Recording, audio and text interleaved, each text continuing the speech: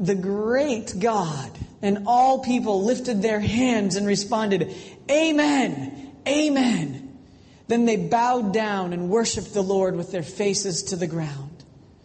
The Levites, Jeshua, Bani, Sherebiah, Jamin, Akab, Shabathani, Hodiah, Messiah, Kelita, Azariah, Jozabad, Hanan, and Peliah, instructed the people in the law while the people were standing there. They read from the book of the law of God, making it clear and giving the meaning so that the people could understand what was being read. Then Nehemiah the governor, Ezra the priest and the scribe, and the Levites who were instructing the people said to them all, This day is sacred to the Lord your God. Do not mourn or weep, for all the people had been weeping as they listened to the law, to the words of the law. Lord, I pray that as we look at your words today, we would respond in a manner that is pleasing to you, that you would revive our hearts, that you would work in ways that we can't even imagine. But Lord, soften us, challenge us. May I be less and only your words come through. And Lord, may we respond in kind together as part of your family. In your name I pray. Amen. You may sit down. As you know, I went back to America this summer, and in a short period of time, I was able to accumulate a lot of stuff that we would need for the next couple of years living in Hong Kong. Okay, need is a strong word. Stuff we wanted, like cereal and things of that nature. But I also brought back something a little extra just for myself, and you can see it right in this region. It's amazing. I don't have to spend a lot of time in America to gain weight. It only took me 3 weeks to gain 8 pounds. And so as I've gotten back, I began to realize that I probably needed to do something that I don't often have to do. But that was, I needed to go on a diet. And I needed to consider, not because I felt terribly fat, but because I was not as fit as I should be. Maybe some of you have felt that way. Maybe there's times in your life where you felt that the wise decision would be to either go on a diet, to join a gym. Let me ask a question. How many of you have ever joined a gym and never shown up? Or you've shown up one time? It happens. We were discussing this yesterday with a group of people for a birthday lunch. And we get this concept, this novel idea that this year, it often happens around New Year's. You know, everybody goes to California Fitness, to Physical, to whatever gym is in your clubhouse, whatever the issue may be. We all go and we think that this is the time. And the pattern of dieting often seems to go something like this. First, we realize, this isn't the way I want to feel or look. Okay? And so we get really motivated. We get excited. We're going to respond to the challenge. And we are going to look like those men and women on magazine covers that have abs and muscles that have muscles. And we're going to be healthy. Our hearts are going to be in better shape. We're going to move lighter, all of those things. Oh, there we go. Donnie worked his magic. So let's try this again. And anyway, it's a work in progress, as the screen says. And then something happens. We begin to realize as we get into this dieting that it's a challenge. And we realize we've got a lot of bad habits that if we are going to get fit, if we are going to live healthier, the big phrase these days, if you look around, they're saying live cleaner. You know, we want to eliminate those things in our lives, food and exercise, or food and habit-wise that aren't healthy, that aren't clean. And so we begin to do these. And that means we realize that we're going to have to eliminate certain habits in our life. For me, that might be McDonald's. I'm not going to lie, I like McDonald's. But there's a reason they can make it so fast, because it's just filled with junk. And then you realize, I'm probably going to have to go to that gym I joined. And it begins to get difficult. Maybe for the first few days we do really well, right? Yeah. The first few days of a diet or of an exercise plan go well. We even go out and we buy famous DVD workouts like Insanity. Have any of you heard of Insanity? That's a big famous one, and it is insane. And I've started it 3 times and I've never finished. I do other things instead. So we begin. But we realize in the process that there's some things that need to be dealt with. And these habits are going to have to change. And so instead of going to McDonald's for lunch, we pack a salad. We eat a yogurt. We go gluten-free. We do this and we do that. And beginning, it's quite a sacrifice. It's quite painful. And some of you might even do the juicing thing where you detox and you even smell the stuff coming out. But as the process continues, you realize that, wow, this is starting to pay off. I look better. I see my toes. I haven't seen them in years, or whatever the case may be. And we begin to change our lifestyle for a longer period of time because we've realized that as we dealt with the bad habits, as we dealt with the junk food, the potato chips, the whatever it might be, the sodas, the junk, as we got rid of that, we felt better. We had more energy. We lived happier. You don't go to bed the same way. You wake up a little more alert and you feel better. A diet and a change in lifestyle can be a wonderful thing. And it can also be traumatic. And we also start and stop. And some of us will go on a diet that lasts for 3 weeks and we lose all the weight and then we gain it all back, right? That happens as well.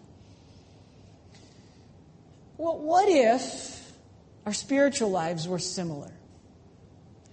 What if there was a pattern to this thing we often talk about called revival? Churches love to ask God to send a revival. And revival is a fancy way of saying a miraculous work of a sovereign God that falls upon the hearts of people and causes them not just to address that they are missing the mark, but then to change their lifestyle. And we've seen throughout history some amazing revivals. We hear of men like George Whitefield, of Jonathan Edwards, of many others that were amazing preachers. They're famous. Billy Graham was known for his evangelism and his fervor in that. And we often long say, Lord, revive us. We want your Spirit to fall like it did with Whitefield or with Jonathan Edwards. But when we get down to it and we look, sometimes we begin to think, well, if it's going to be that much work, maybe I'm comfortable where I'm at. Maybe I don't need to go to the gym this week or month or year. But the interesting thing is when you look throughout history at revivals, and as you look at Scripture and God worked among His people, the pattern's pretty much the same. First, you always see that behind every revival there were people praying. We know, as we've seen throughout the book of Nehemiah, Nehemiah was a praying man. If you read a book before Ezra, the priest, the one we hear about today, he too was a man of devout prayer. And he led by example. Both of these men were tremendous godly men that were willing to lead by example in prayer and deed. And it started there. But the next thing we see in every good revival is it always starts with the Word of God.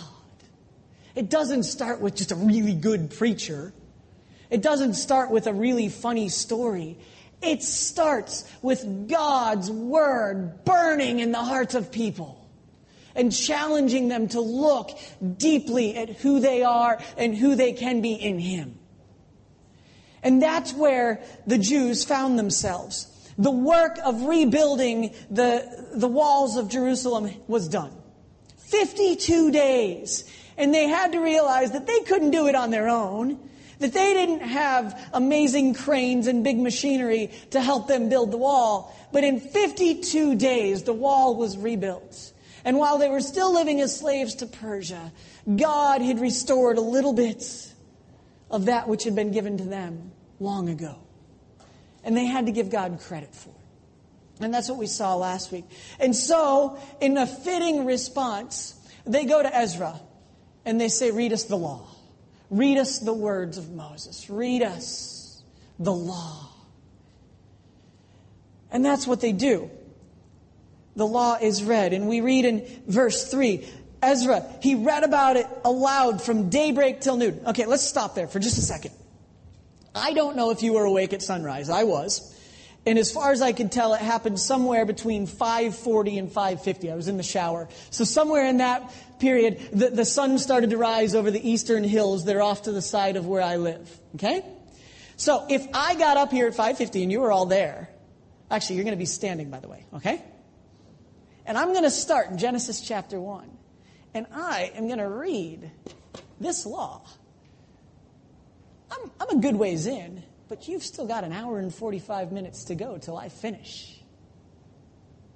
How many of us would sit, would stand, and listen to God's word, not only read, I just read it, we stood, and we heard the word of God.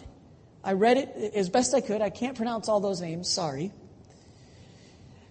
But then as you read on, it says the Levites were given and they were invited to explain the law, to make sure that everyone understood what was going on. That God didn't just give His word and make sure that only certain people could get it, but they wanted all people to hear the word and understand it. You hear that time and again in just those first 9 verses of Nehemiah 8. And all the people listened attentively to the book of the law. And then in verse 6, in verse 5, Ezra opened the book and all the people could see him. And the people all stood up. They lifted their hands in verse 6. And they responded by praising the Lord. They said, "Amen, amen, let it be so." Then they bowed down and worshiped the Lord with their faces to the ground. When they came face to face with the reality of God and His word, they couldn't help but fall down before Him and say, "Wow, you are God." They praised the Lord. They didn't stop. They didn't just go in and think about it and go on their way. They responded immediately. They heard the word and it struck their hearts. They understood it. Maybe for some of them for the first time. Maybe they'd never heard. Because remember, Israel's history, as we'll see as you get into chapter 9, has an up and down bumpy road, doesn't it? They would do the law, things would go well. Then when they prospered, they forgot about God and things would go less well. Right? And then they would cry out, "Lord, help me." And He, being compassionate, as you see throughout chapter 9, or His mercies are great, as you see in the ESV.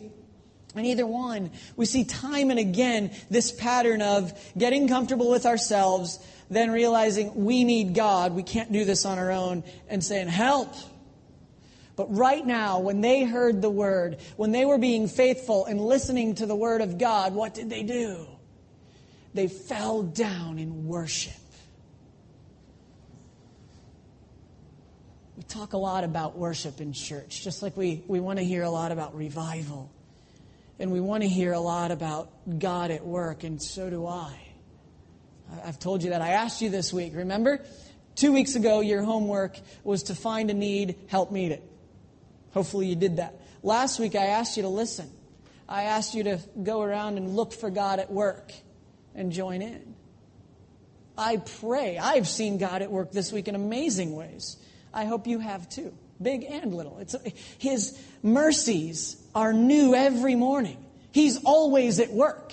Whether we recognize it or not, that's different. But God doesn't stop working. And the Jews here, they saw it and they couldn't help but stop and worship. They heard the Lord and they responded. And you know what was amazing was often we go straight in and the word challenges us to the heart and we realize we're not living up to the standard. But notice as you progress through chapter 8, Nehemiah and Ezra said, "Stop. Don't go straight into it's about you and confessing your sins." Not that we won't do that. But first, be about the glory of God. Remember who He is and what He's done and worship Him. Make it all about Him. Go back to the Festival of Booths, where they would build temporary structures on their flat rooftops, and they would live in those to remind them of their transitory past. Remember, they had to roam around the wilderness for 40 years, and they lived in tents. Ave Robinson posted a joke yesterday of no wonder the Israelites were stiff-necked people. They had to live in tents and sleep on the ground for 40 years. But they were also stiff-necked, as we read in chapter 9, because they continued to make the mistakes they'd made in the past. They would prosper, they would get comfortable, they would push God off to the side, they would stop worshiping, they would stop listening to His word and applying it to their lives, and they would lose sight of Him. Here, with Ezra and with Nehemiah, they are confronted with the Word of God, and all they are told to do first is worship Him, celebrate God. I wonder, do we know how to celebrate God? Really?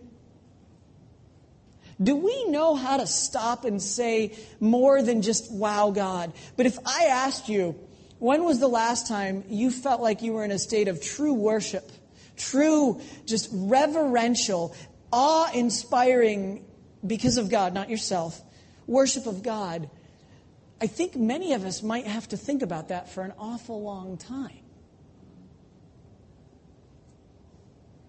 Because sometimes, I think when we read the Word, we do a couple of things. Maybe you can relate to one or all of these. Sometimes we wake up in the morning, and maybe you are an auditory learner, so you listen to the Word via CD or radio or however you can. But what happens is your alarm's gone off and you had a late night last night, and so as you're listening to the Word or as you're reading the Word, what happens? 15 minutes later, you wake up and read the same line you read 15 minutes ago. Does that ever happen to some of you? It's happened to me from time to time. Or as we read the Word, we look for what we want it to say to help us in the situation we're in. Right? Yeah, sometimes if we're going through a tough time, we want to make sure that we can tell God what to do for us. That's called, we read the Bible for us instead of letting the Bible and God through His Holy Spirit inspire and teach us. We tell Him what to do. And we do that by reading His Scriptures and pulling out what we want it to say. What if all of us, sorry, Pastor Harris, I'm going to use your stool, just sat down somewhere? Jesus says, go find a quiet place, go find a secret place, and just grab this. If you're a journaler, grab a notebook and read and pray before the Word of God. And what if as we do that, we say, Lord, teach me. Don't let my agenda get in the way of what your Word says. Because we all have agendas. Sorry, we do. We all come in with our interpretations and our perspectives on life. But what if we set this down wherever our quiet place is before the Lord? And we said, Lord, take away all that and speak. And what if we didn't get up till He did? What if we waited on Him? What if we took Psalm 46:10 to heart? Be still and know that I am God. For a long time, the people stood and heard the word of their Lord. And it was explained to them, and they responded. And then they went out and they celebrated, not because of who they are, but because of what God had done. Because remember, they were living in Jerusalem. And that was miraculous in and of itself. And even more, God had done it. And He deserved all their praise. And then they looked back and they recounted history. And they had seen God time and again delivering His people, even when they didn't deserve it. And so, for a period of time, that's what they did. They celebrated before God. And they did that, we're told, for 7 days. And on the 8th day, they came together for a solemn assembly. Then you jump ahead a couple of weeks and you get into chapter 9. You see, it doesn't just stop at worship.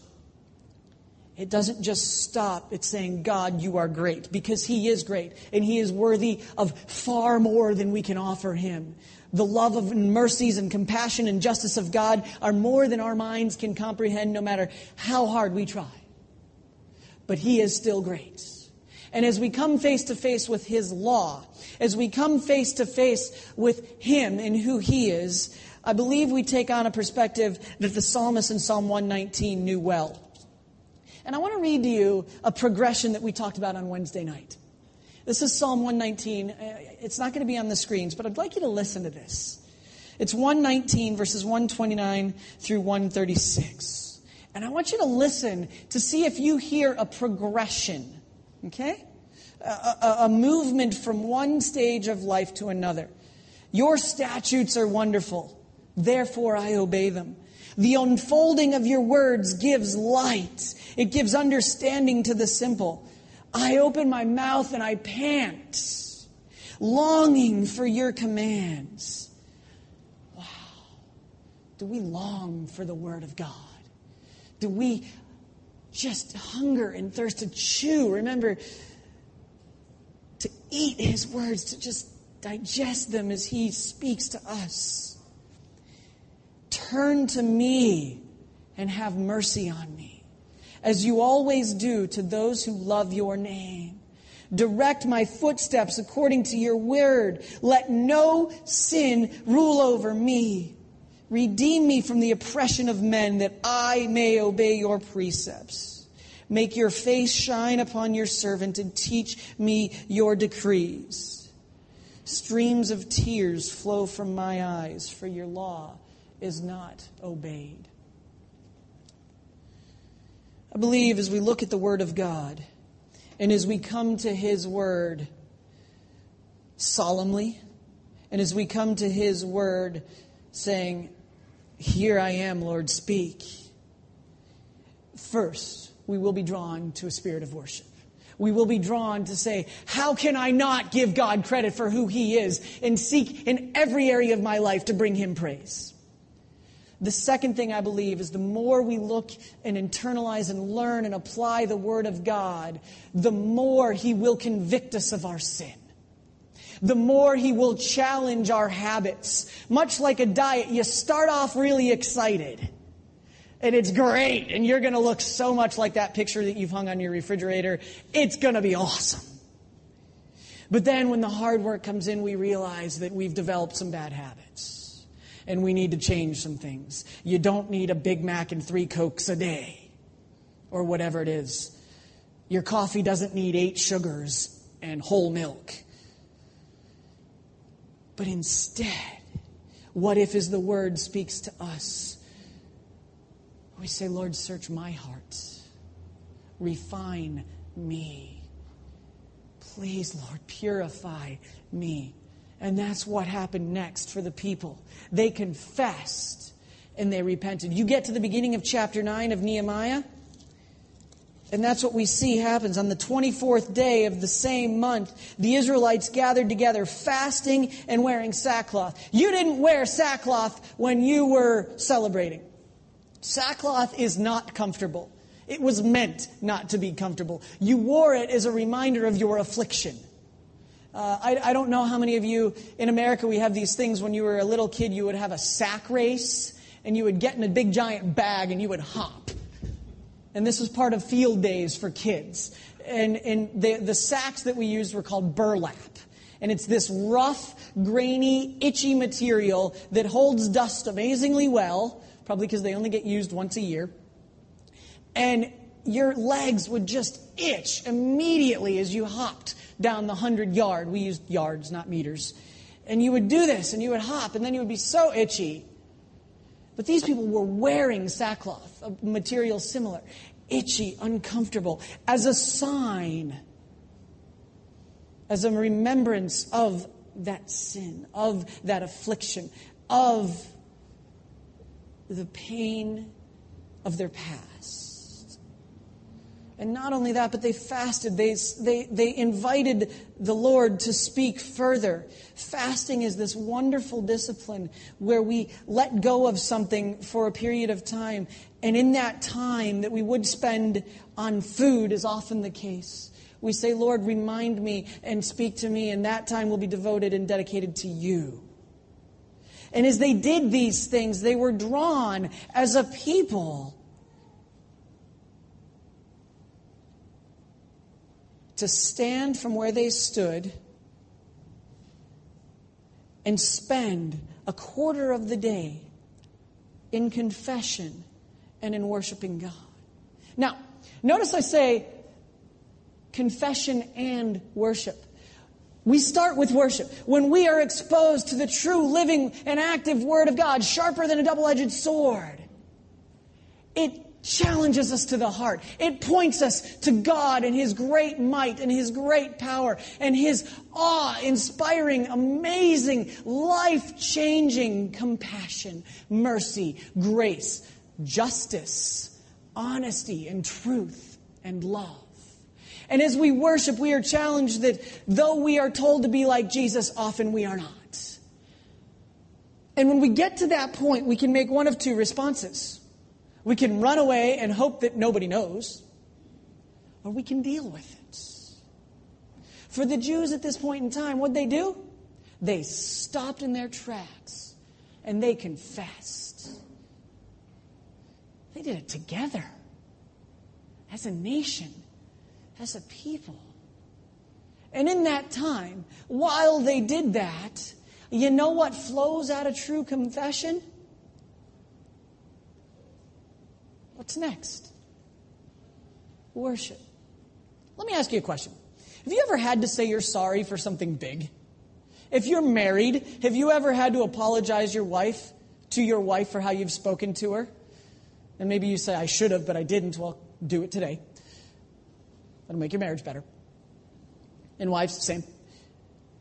But have you ever noticed that when you confess, when you say, I was wrong, I messed up here, what happens to your spirit in the relationship as you deal with that, usually?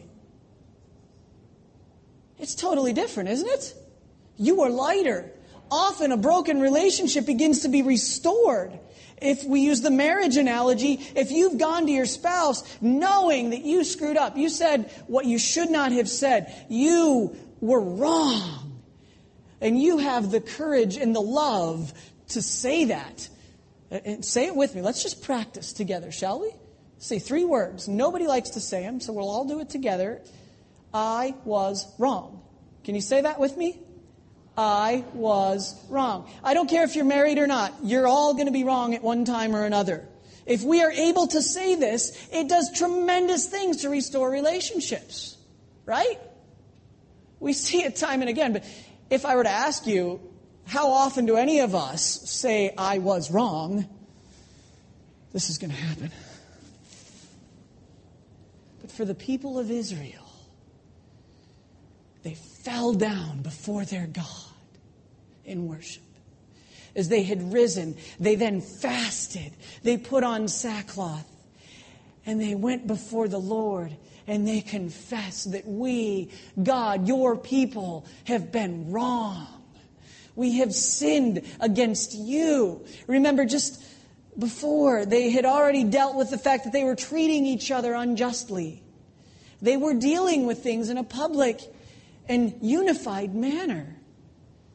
And out of that, as restoration came, as the Holy Spirit was at work in hearts, it drew them again to a place of worship. You see, when we read and we hear from the Word, and when God speaks mightily, not only are we drawn to a place of worship, but as He convicts our heart, as the Holy Spirit works on us, first He teaches us, then He often convicts us of sin as He speaks, and third, He draws us back to a place of worship with Him. Because we realize that in Christ, the old has gone, the new has come. If we confess our sins, He is faithful and just to forgive us our sins and purify us from all unrighteousness. The people spent hours upon hours confessing and worshiping the Lord as they heard the word continue to be read. What about us? When we hear the word, do we respond, or do we just think, yeah, that was good? I should think about that. The people responded. They didn't stop. A huge part of worship is this act of confession, admitting that we cannot justify, we cannot fix, we cannot correct ourselves. But the blood of Christ shed for us allows us to be forgiven and in right relationship with God. Confession and worship must always be linked. But along those lines, as we confess, as the Holy Spirit guides us toward these wrongs that we have committed, we often also have to admit that there are consequences. You see in verse 36, but see, we are slaves today in the land you gave our forefathers. Now, the king of Persia had been quite nice to the people of Judah. He'd given them back Jerusalem. He'd helped pay for the rebuilding. Things were great. But the land was still not their own. The promised land was not Israel's.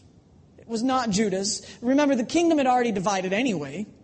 And there had been problem after problem, turning away from God after turning away from God. The kings did what was right in their own eyes and not what was right in the eyes of God. They had kings in general. That was a bad step. And in this process, their land was taken away from them. They were conquered. They were kind of restored.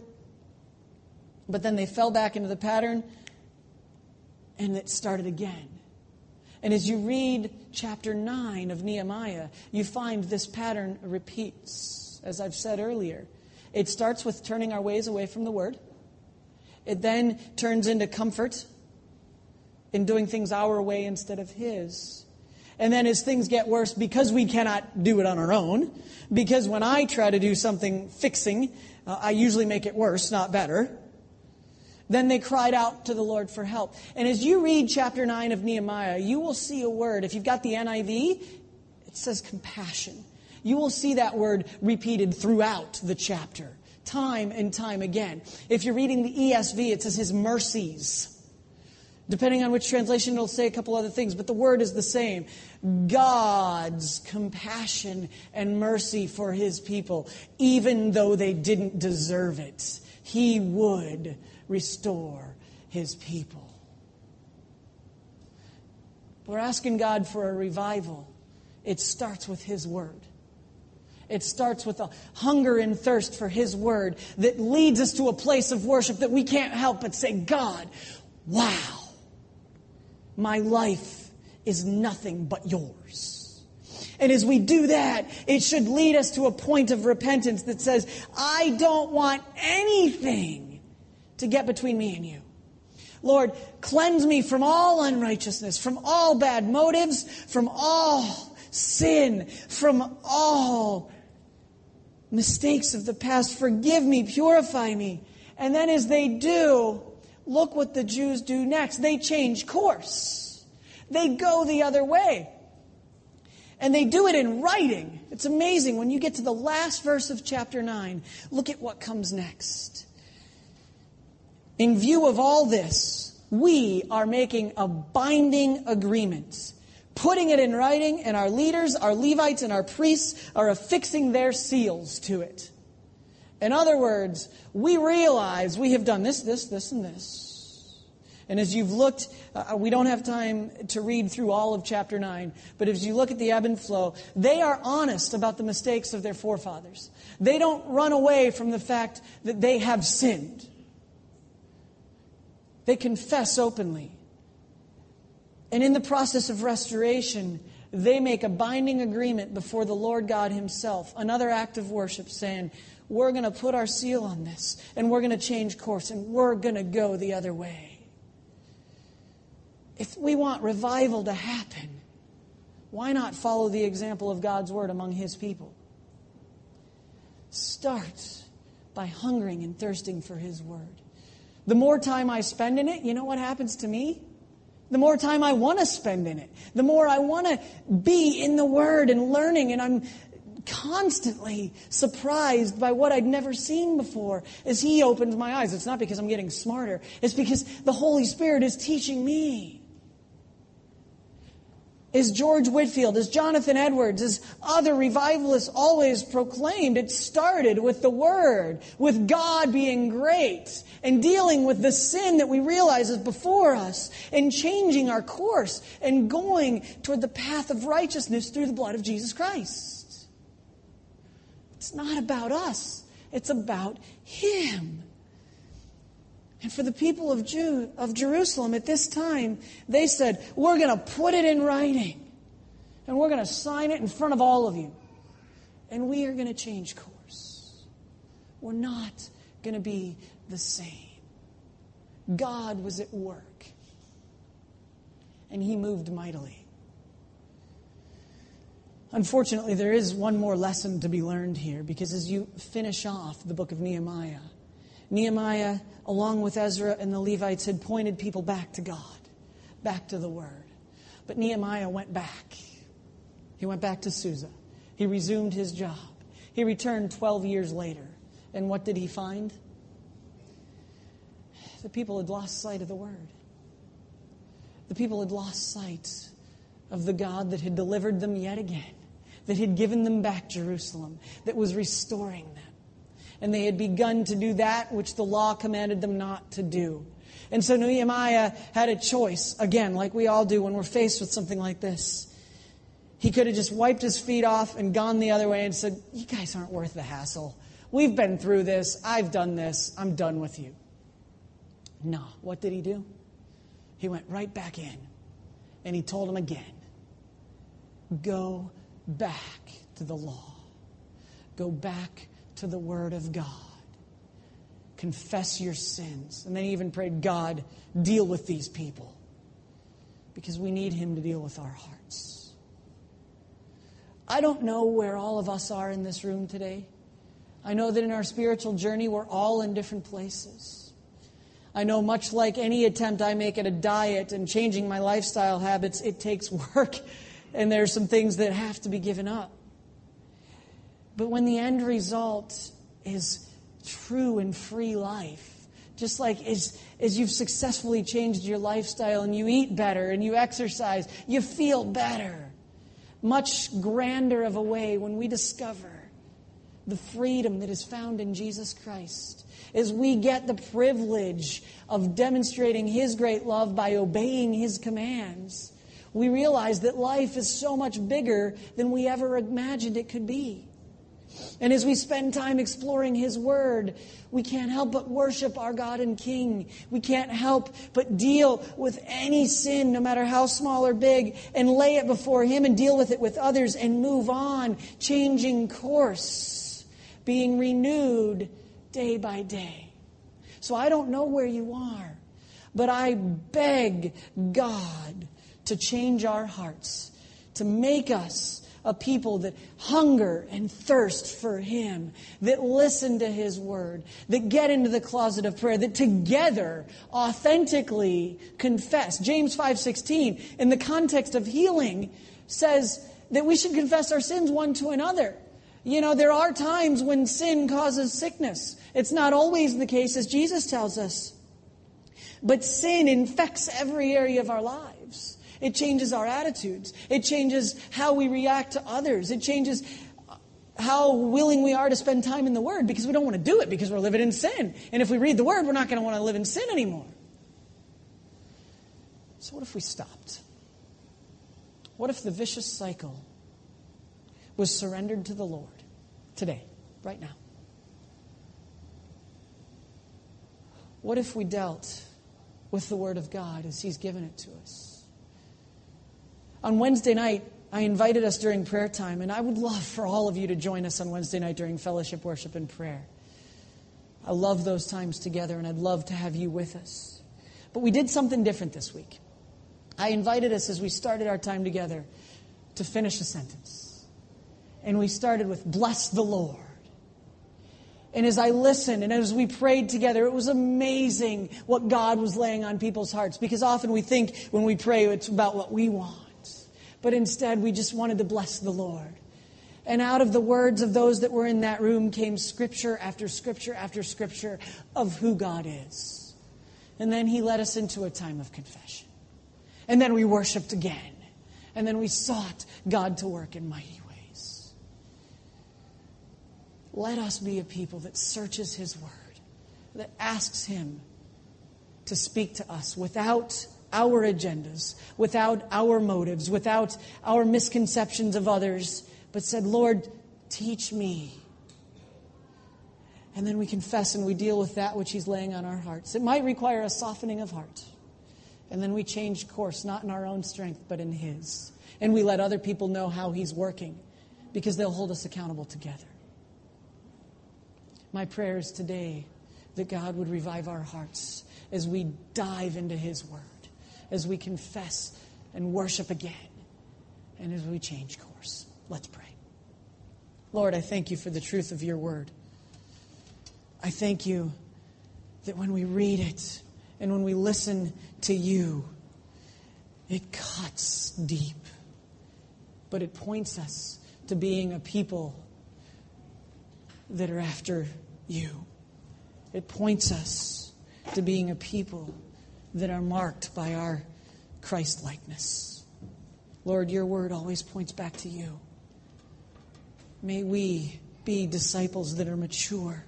May we be worshipers that, as painful as it is, confess our sins one to another and to You. And that we move forward by looking back and looking ahead. In Your name I pray. Amen. Let us all rise. Let us all rise. Let us all rise. Let us all rise. Let us all rise. Let us all rise. Let us all rise. Let us all rise. Let us all rise.